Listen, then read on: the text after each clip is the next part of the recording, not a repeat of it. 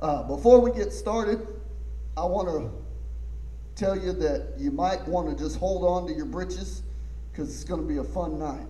Amen. We're still talking about prayer. We're still going to keep talking about prayer while we're having prayer meeting. Amen. It's important for us to understand a few things about prayer. So before we get started, I want to go ahead and pray. Father God, I just thank you and praise you, Lord, that you have chosen this season of prayer, Lord, and as a church, as we continue steadfastly praying, Lord, and seeking you, I pray, God, that you would anoint our eyes and our ears and our hearts, Lord, that we could see and hear and receive what you have for us. Lord, I pray that you bless the reading of the word, that it would not be me, but the Spirit of God teaching your word, Lord. I ask this in Jesus' name. Amen and amen. Now, Sunday night we talked about prayer constancy, okay? And that's a real word, okay? I didn't make it up. It's in Webster's dictionary. Constancy, faithfulness. Yeah, that's means to be constant. Amen. We're to be constant in prayer. I want to give just a little review about the things that we have discussed about prayer over the last 2 weeks. Number one, what is prayer? Prayer is not just conversation with God, but as we will see tonight and answer more vividly, prayer is also worship. Okay? Prayer is matter-of-factly one of the main ways of worship, okay? We think of worship because of modern music. We think of music or singing, but actual worship was me praying. Thou shalt have no other gods before me. Why would God worry about me singing to them and not pledging my allegiance or devotion in prayer and praying to false gods, right?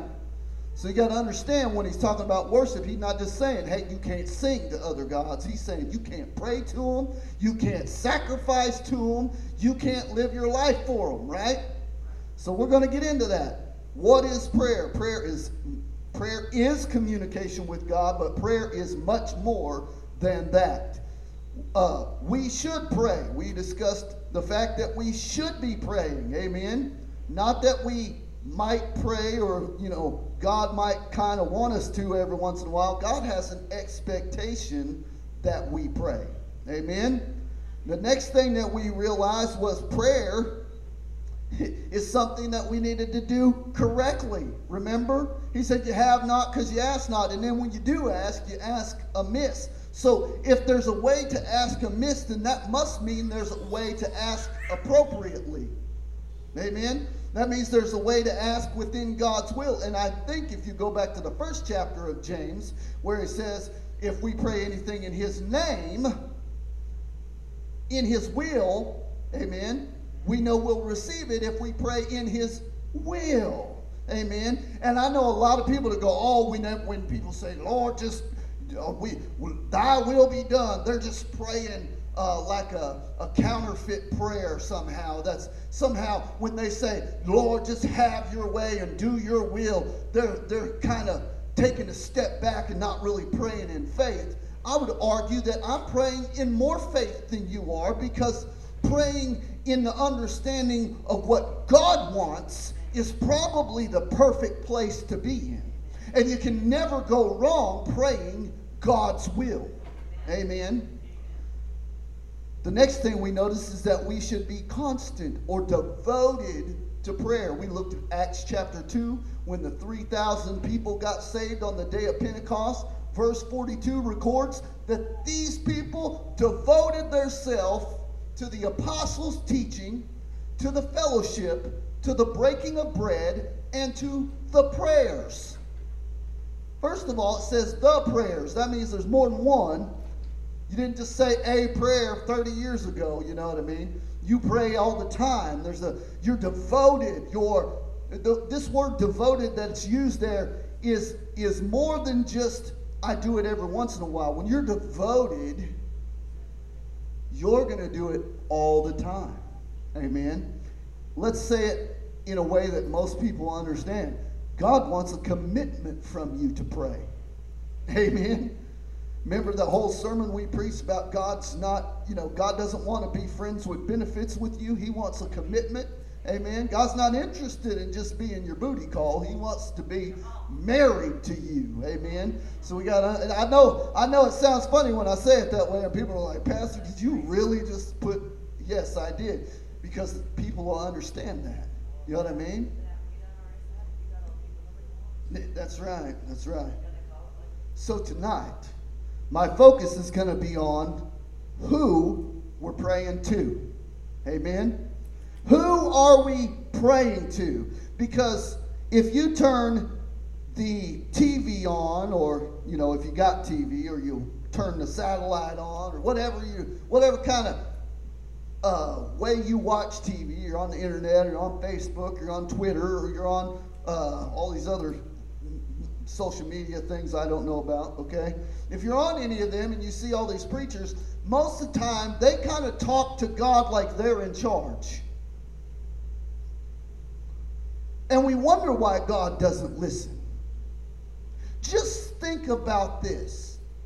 You are the king, the ruler of the entire universe. And this lump of dirt that you saved, that you sought, that you bought, that you purchased, looks at you and starts demanding that you do things. I can tell you as a father, my children get a lot better response out of me when they come in and say, hey, Dad, can I? Or hey, Dad, may I? Or hey, Dad, will you? They get a lot less receptive, loving, caring response when they go, Dad, I need you to fix this. Huh?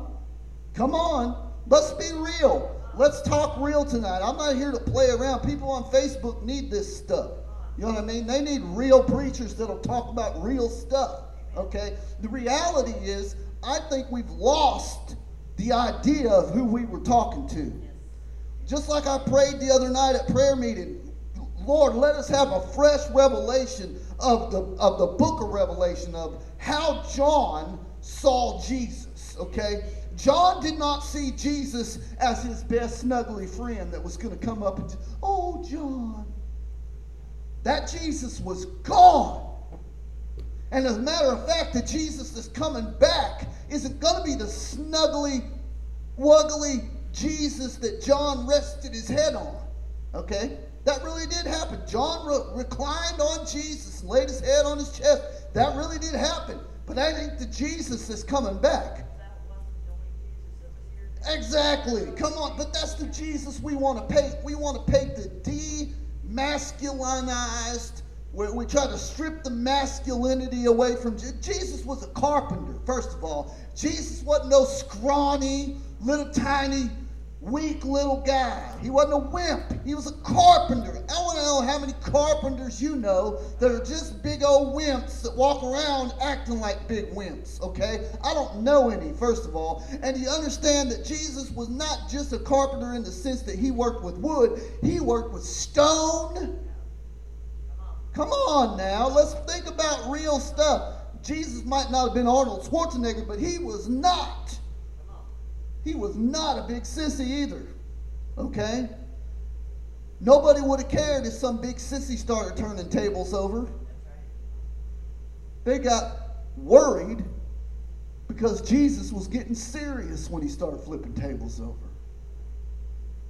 So we got this idea of Jesus being this weak, little, mild-mannered wimp, and I don't understand how people think that way about Jesus. They think that way about God. And they'll say, well, Pastor, I don't think that way. Why do you talk to him like that then? Why do you try to tell God what God is going to do? God, listen here. Now, I'm going to be honest with you. I've heard people say they've had these conversations. Okay? Well, I just went into my prayer closet and I just said, Lord, this is how it's going to be. Yeah, I'd like to hear that too. Where are they at now? That's what I want to know. So let's look at a few things. I wanted to bring up some Bible verses here. Go with me, if you will, to Matthew chapter 6. This is Jesus teaching the Lord's Prayer. We've read it over and over and over and over and over, right? We've probably exhausted Matthew 6 very, very much in this church. Amen? So we're going to start reading at verse 5. Jesus teaching on prayer, he says, when you pray, you must not be like the hypocrites, for they love to stand and pray in the synagogue and in the street corners that they may be seen by others. Truly I say to you, they have received their reward. But when you pray, everybody hold your hand up. When you pray, go into your house, you can put your hands down, shut the door, and pray to your Father who sees in secret. And your Father who sees in secret will reward you openly. And when you pray, do not heap up empty phrases as the Gentiles do. Now, can I jump on a soapbox for just a second? Empty phrases. In other words, when I'm praying, it needs to be coherent. I'm going to leave it alone. It needs to be coherent. Why? Because when I'm praying in public and I'm praying out loud, people need to be knowing what I'm praying, or it's not going to edify them. Amen? They need to know what's going on. And when you pray, do not heap up empty phrases as the Gentiles do, for they think that they will be heard for their many words. Do not be like them, for your Father knows what you have need of before you ask him. Now here's the crux of this all, okay? Now I want you to see this with me. Jesus is consistently calling him our Father, okay? And I think that's where people get trapped, okay? God is your Father.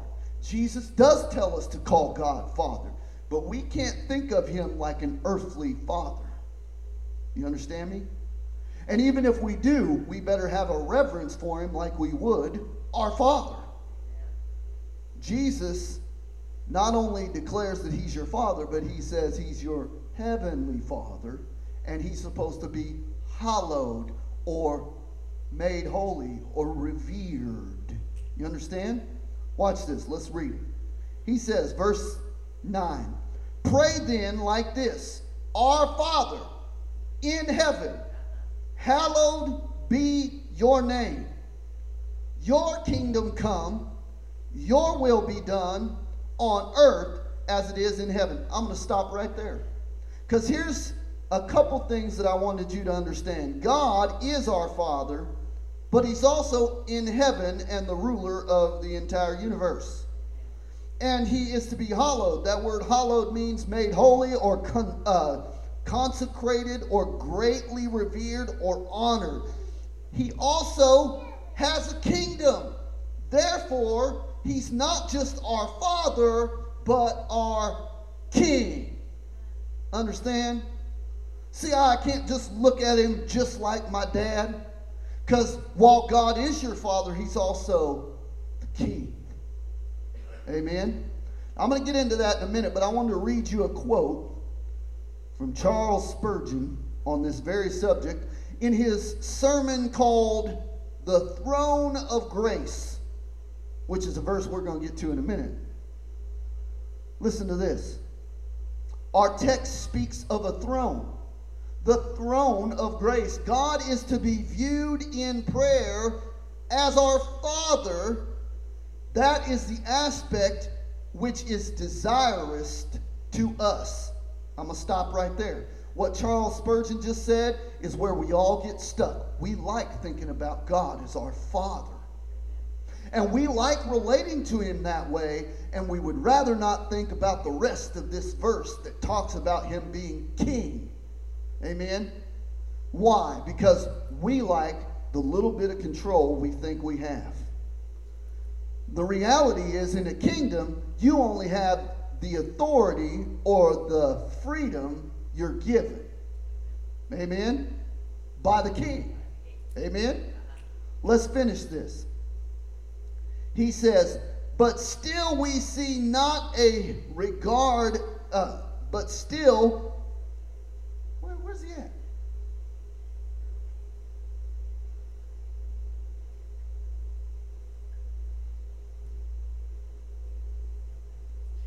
But still we are not to regard him as though he were such as we are. Notice what he says. For our Savior has qualified the expression our Father with the words, who art in heaven. You see that? He's just not just your dad. He's your dad in heaven. That means he's greater than an earthly father, and you need to revere him greater than an earthly father. Amen. Now watch this. He keeps going. At the close of the heels of the condescending name, in order to remind us that our Father is infinitely greater than we, he has bidden us to say, hallowed be thy name, thy kingdom come, so that our Father is still regarded as king. Therefore, in prayer, we come not only to our Father's feet, but we come also to the throne of the great monarch of the universe. The mercy seat is a throne, and we must not forget this. I love that phrase, the great monarch of the universe. Okay? The reality is, I think most Christians simply just look at God like their father, and since they talk to their dad whatever way they want, they'll talk to God whatever way they want. Let that sink in for a minute. The reality is, we have to have a certain attitude in praying to God. It can't just be this, you're going to do it my way. It can't just be, hey, I'm here, you're here to listen to me, you're here to do what I'm telling you, you're here to me. Boy, if we got that kind of attitude in prayer, if we think that we can just command God, well, let's just think about this rationally, like a king. Just think for a minute if we had a king in America, okay? Not saying we do. The only king in America is Jesus. We live in a republic, you know, democratic republic and all that stuff. I get it, okay? We're free. Got it all, okay? But if America had a king, and you walked into the king's house,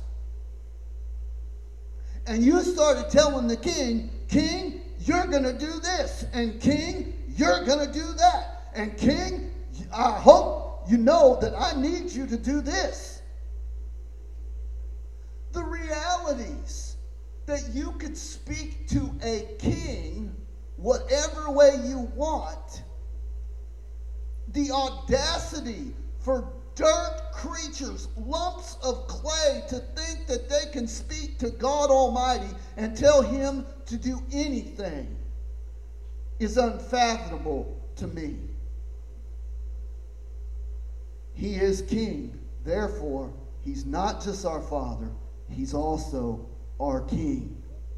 Now, I want to get to the text that kind of I'm marrying with this on my own here. But go to Hebrews chapter 4, and we're going to read another verse.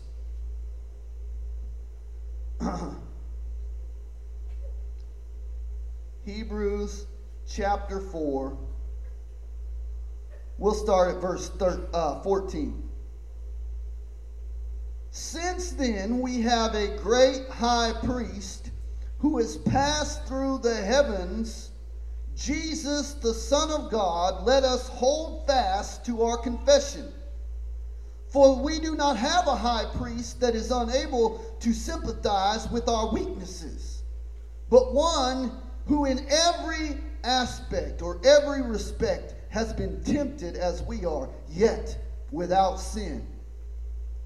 Let us therefore with confidence draw near to the throne of grace, that we might receive mercy and find grace to help in time of need.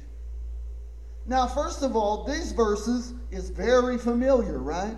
We all know this one. Let's come boldly before the throne of grace, that we might receive grace and obtain mercy in our hour of need. Praise the Lord. Oh yeah, look, I'm glad that people can get excited that because of Jesus, the great high priest, we have access to the King. But just because you have access to the King, and just because you can confidently, willingly know that because of Jesus I can go before God, does not mean you lose all respect for the God you're going before. It doesn't mean that you lose respect and think that you could talk to him whatever way you want. It doesn't. There's a protocol when you go into the throne room of the King. You don't just go in and act like you run the place. You don't just go in there and demand your own way. You don't just go in there and have your own say. The reality is that he made a way for us to come to the throne of grace. We don't get to dictate what we get from the throne of grace. We don't get to dictate what gets accomplished when we come to the throne of grace. You understand? We think we get to go to the King, tell the King, I need this, this, and this, and you're giving it to me. And that's not reality. Reality is there's a way you approach. How do they approach? Almost every movie, almost every kingdom that's ever been on the face of this earth, when you come into the presence of the King, what's the first thing you do? You bow. Why? Because you're giving King honor. You don't come in there puffed up.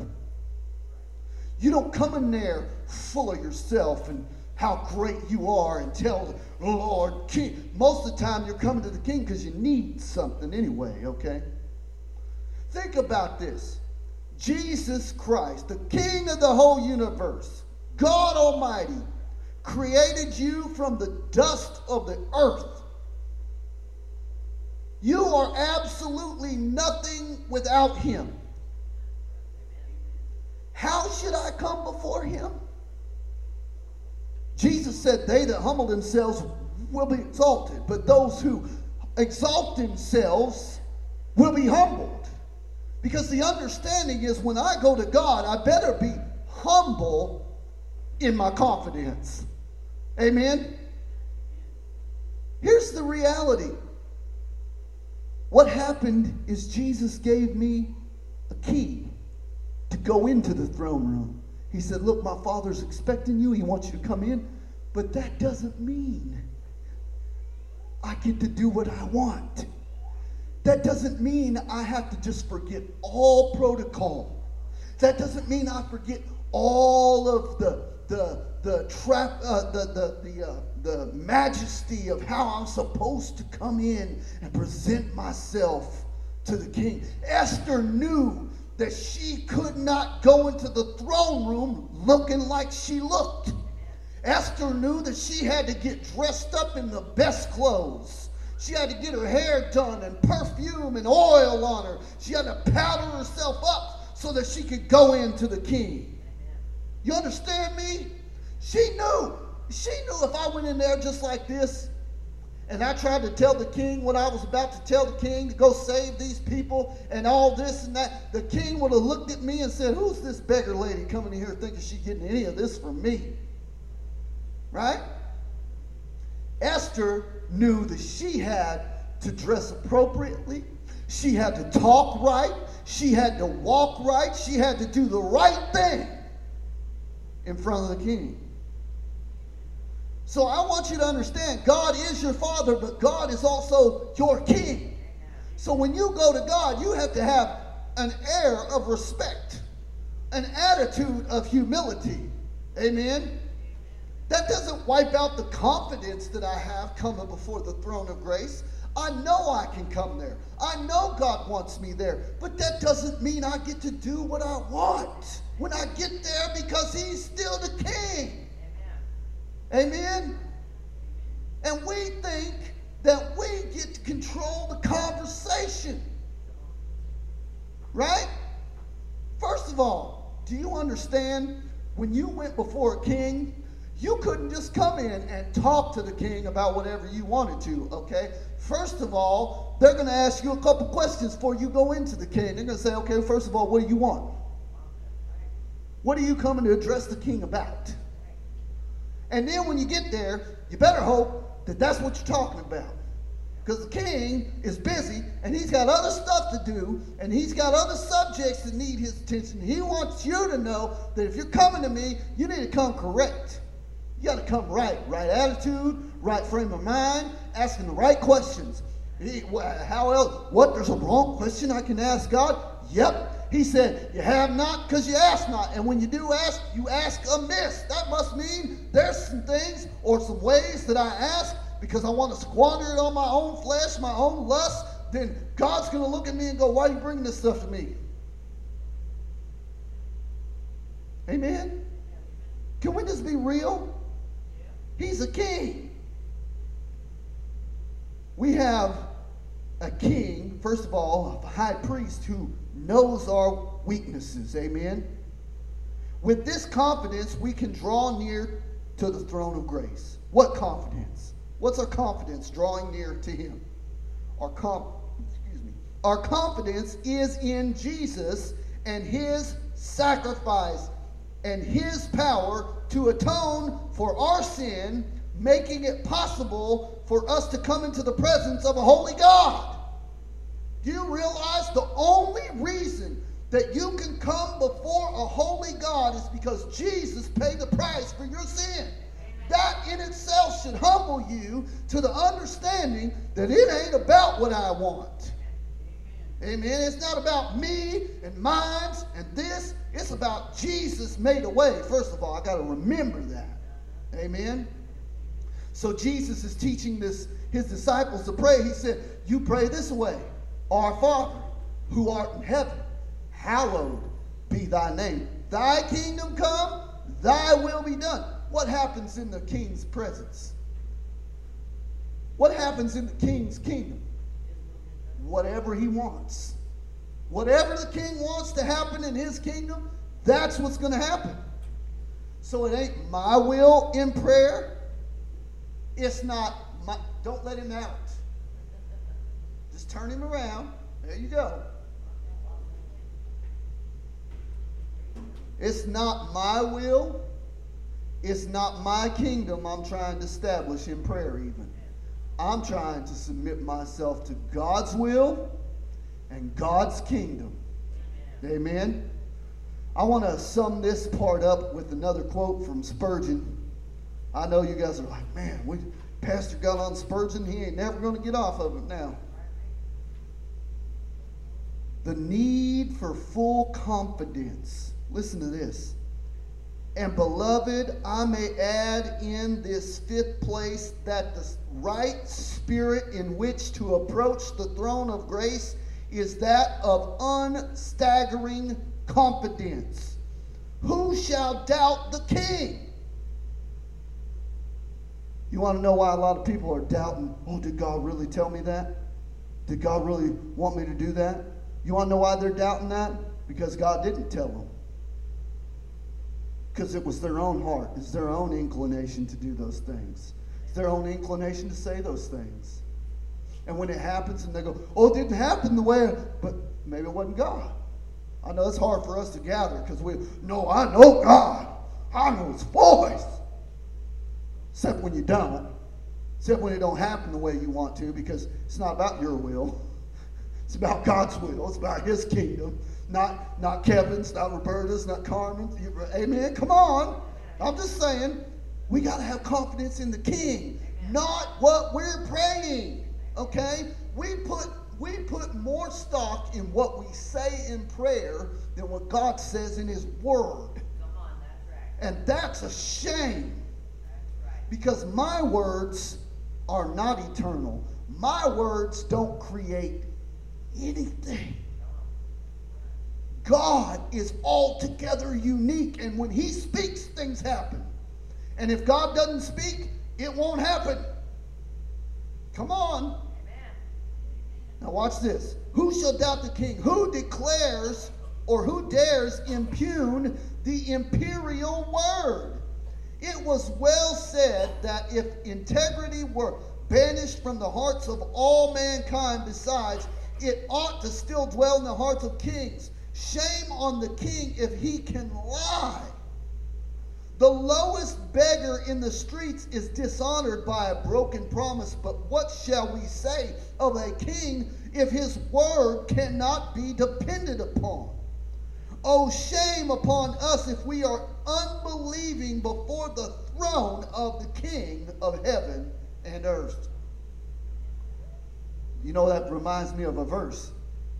Anyone who comes to God must believe that he is, and that he is a rewarder of them who diligently seek him. Come on, come on. With our God before us is in all his, with our God before us in all his glory, sitting on the throne of grace, will our hearts dare to say we mistrust him?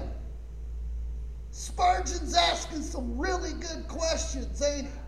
How are we going to stand before God and say, Lord, I just don't trust what you're going to say? Come on. The person you should mistrust is your own self. The person you should mistrust is your own heart, your own thoughts. Why? Because my heart is desperately wicked above all things. Amen. The Bible says it's desperately wicked. Who can know it, right? The heart of a man is inclined to sin. Stop thinking it's about what you pray. Amen. It should be about what God says. Amen. Such a blasphemous thought should be banished. And if they must come, let them come when we are not somewhere in the outskirts of his dominion, if such a place there be. But not in prayer when we are in his immediate presence and behold him in all of his glory and on his throne of grace. There surely is the place for the child to trust its father, for the loyal subject to trust his monarch.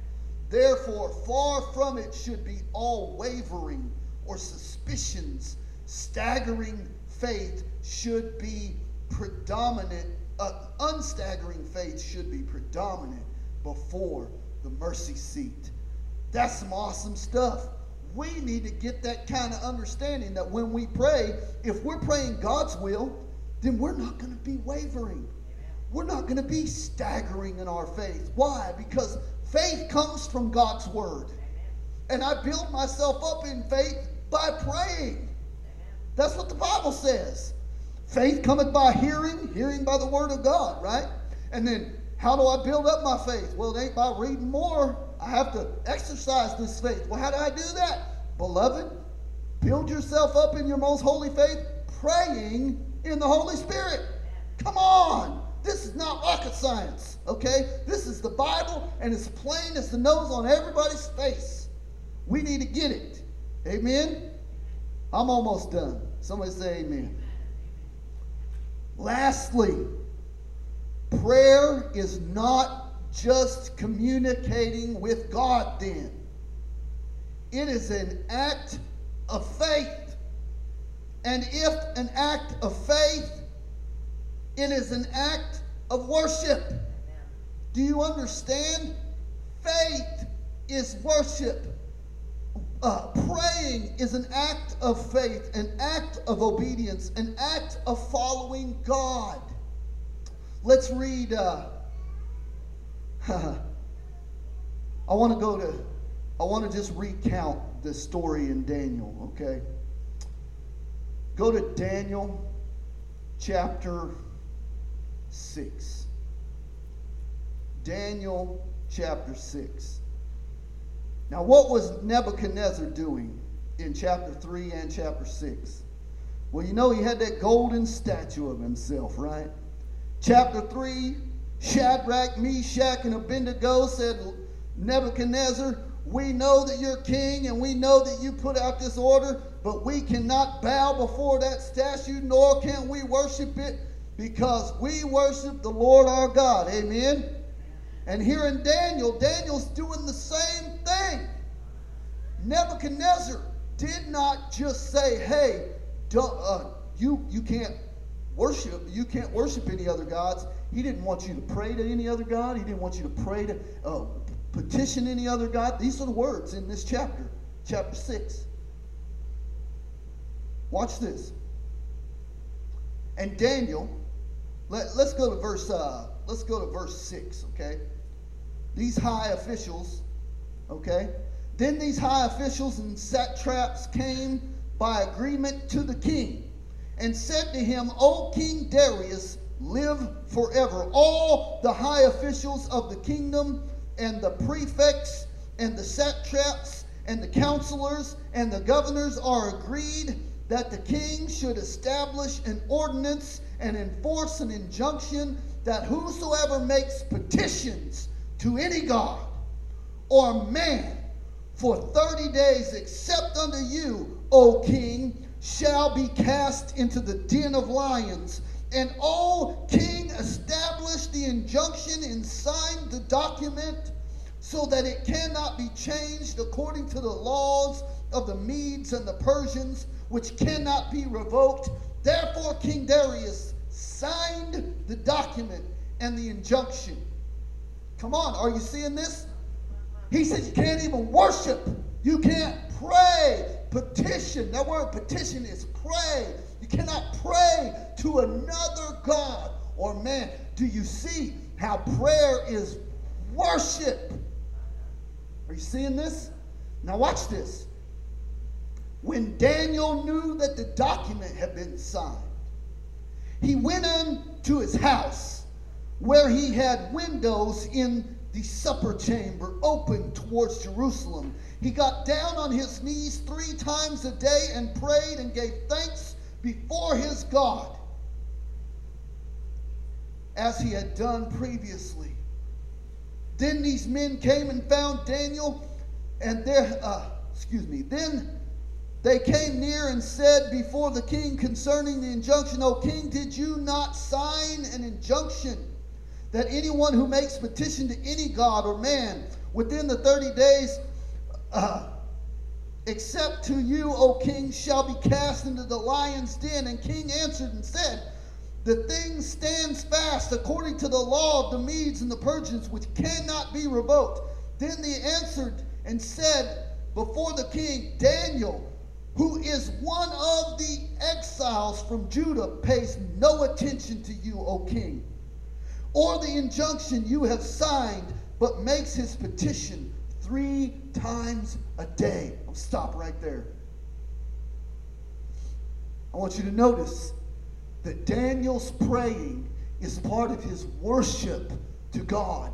And his worship to God is devout. He will not pray. He will not bow. Do you understand that when you went and seen this golden image, you had to bow? And it was reverent, like you're praying to it. Daniel is making this association for you so you can see that prayer is worship. Okay? Want you to notice some other things. Want you to notice some other things. He wants to read some Spurgeon, right? Exodus chapter 20. Go to Exodus chapter 20 real quick. We're almost done, buddy. We're almost done. Exodus chapter 20. You all want to know what this is. Exodus chapter 20, verse 2. You shall have no other gods before me. Notice what he says. You shall not make for yourselves a carved image or any likeness of anything that is in heaven above, or that is in the earth beneath, or that is in the water under the earth. You shall not bow down to them, nor worship them or serve them. For I, the Lord your God, am a jealous God. Are you seeing this? Are you seeing it? Why would you bow down to another god? What was the... Look, just think about this. We're going to go to it in a minute.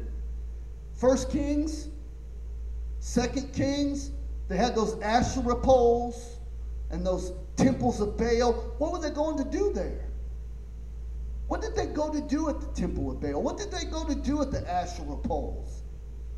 They didn't just go there and sing songs, did they? They went there and prayed to those gods. Do you understand that prayer is the thing we're talking about here? My communication with God is worship. It's part of me following that God. Why would God get mad that there's just some pole out in the middle of nowhere? He wouldn't until somebody went and prayed to it. Wouldn't mean a thing. Those great trees that they used to worship, that tree didn't do anything wrong. The problem was when they went and prayed to the tree. You see what I'm saying?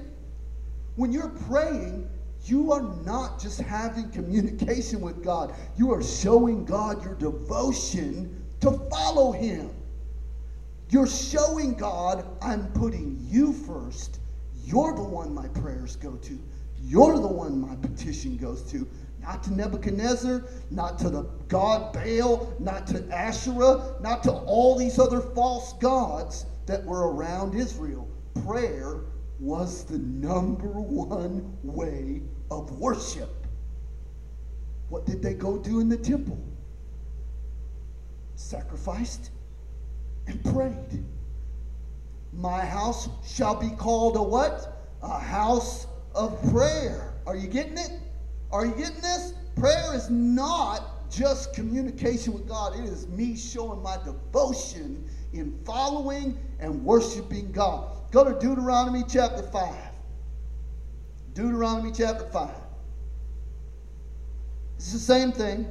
We're about to repeat ourselves, but I want you to see how they repeated themselves. And this goes on and on and on throughout the Old Testament, reminding the Israelites of this. Deuteronomy chapter 5, verse 6. I am the Lord your God who brought you out of the land of Egypt, out of the house of slavery. You shall have no other gods before me. You shall not make for yourself any carved images or any likenesses of anything that is in heaven above or in the earth below or is in the waters under the earth. You shall not bow down to them or serve them, for I, the Lord your God, am a jealous God. This is the same verse, same thing, ain't it? Why are they repeating it? Because it's important for us to remember, because it only takes a moment for me to say, no, that thing's more important than my worship. That thing's more important than my prayer life. You realize when you're putting anything before you talking to God, are you seeing how my prayer, if I look at prayer like worship, if I look at it like it's my devotion, this is how I show God that I am putting him first. This is how I show God that I'm not serving these other gods. I'm not praying to them. I'm not seeking after them. I'm seeking you. See this? I'm honoring that very first commandment.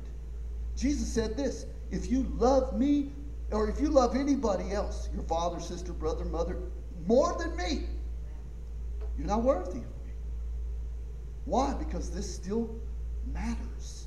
The first commandment is still applied. Love the Lord your God with all your heart, with all your soul, with all your strength. What does that mean in a nutshell? You shall have no other gods before me. You will not bow down and worship them. You will not serve them. How do I serve them? Prayer. Prayer is worship. 1 Kings 18. 1 Kings 18. We're going to close right here in 1 Kings 18. Yeah, you tell them, buddy. Yes. Praise the Lord.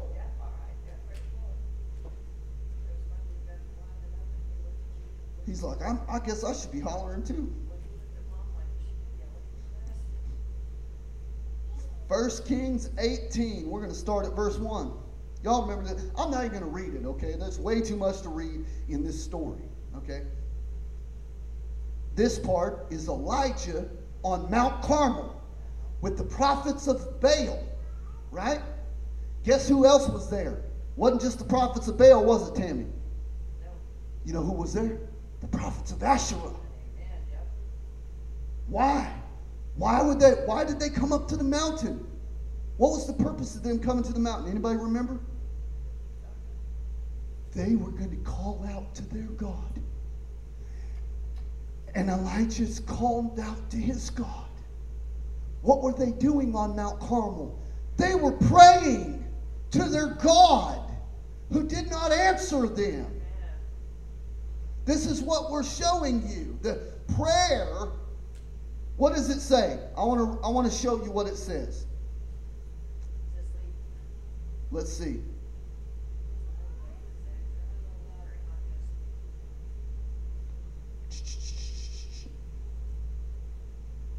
Now watch this.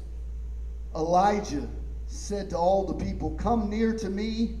And all the people came near to him, and he prepared the altar for the Lord that had been thrown down. And Elijah took 12 stones according to the number of the tribes of the sons of Jacob, whom the word of the Lord came to, saying, "Israel shall be your name." And with the stones he built an altar in the name of the Lord, and he made a trench about the altar, and as great as would contain 2 size of seed.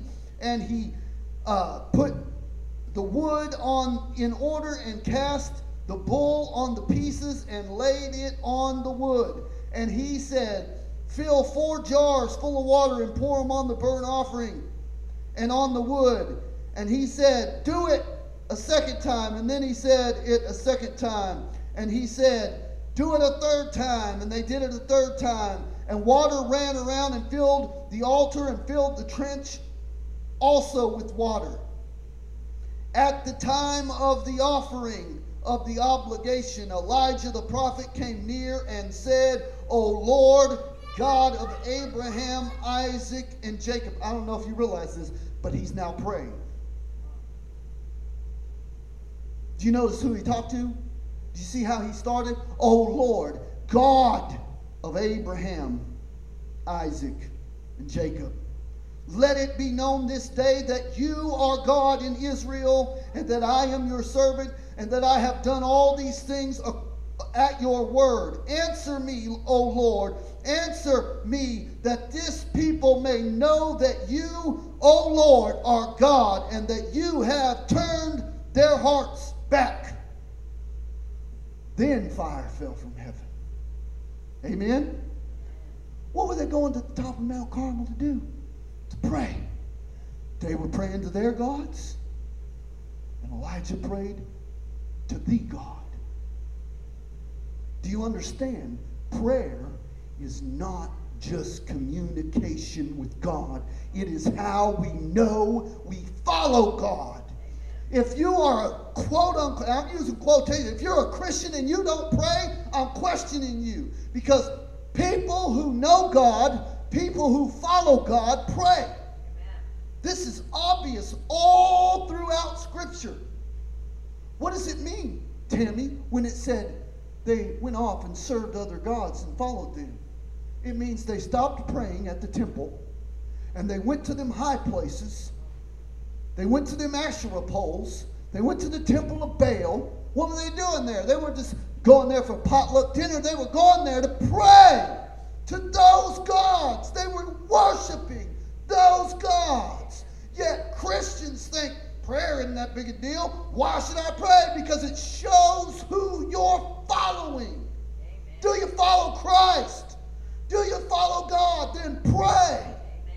Show God your devotion. That's why in the book of Acts, chapter 2, they devoted themselves to the apostles' teaching, to the fellowship, to the breaking of bread, and to the prayers. Why? Because that's when they knew they were followers. Amen. I named this message Appealing to the King. I did that on purpose because, first of all, we got to stop thinking of God as just our Father. He is our Father, but He's also the King. And we need to understand when we come to the King, we have to talk to Him like we're talking to royalty. Amen? Come on. Not just any royalty, but as Spurgeon said, the monarch of the universe. Okay? Like the King of kings. The king above all kings.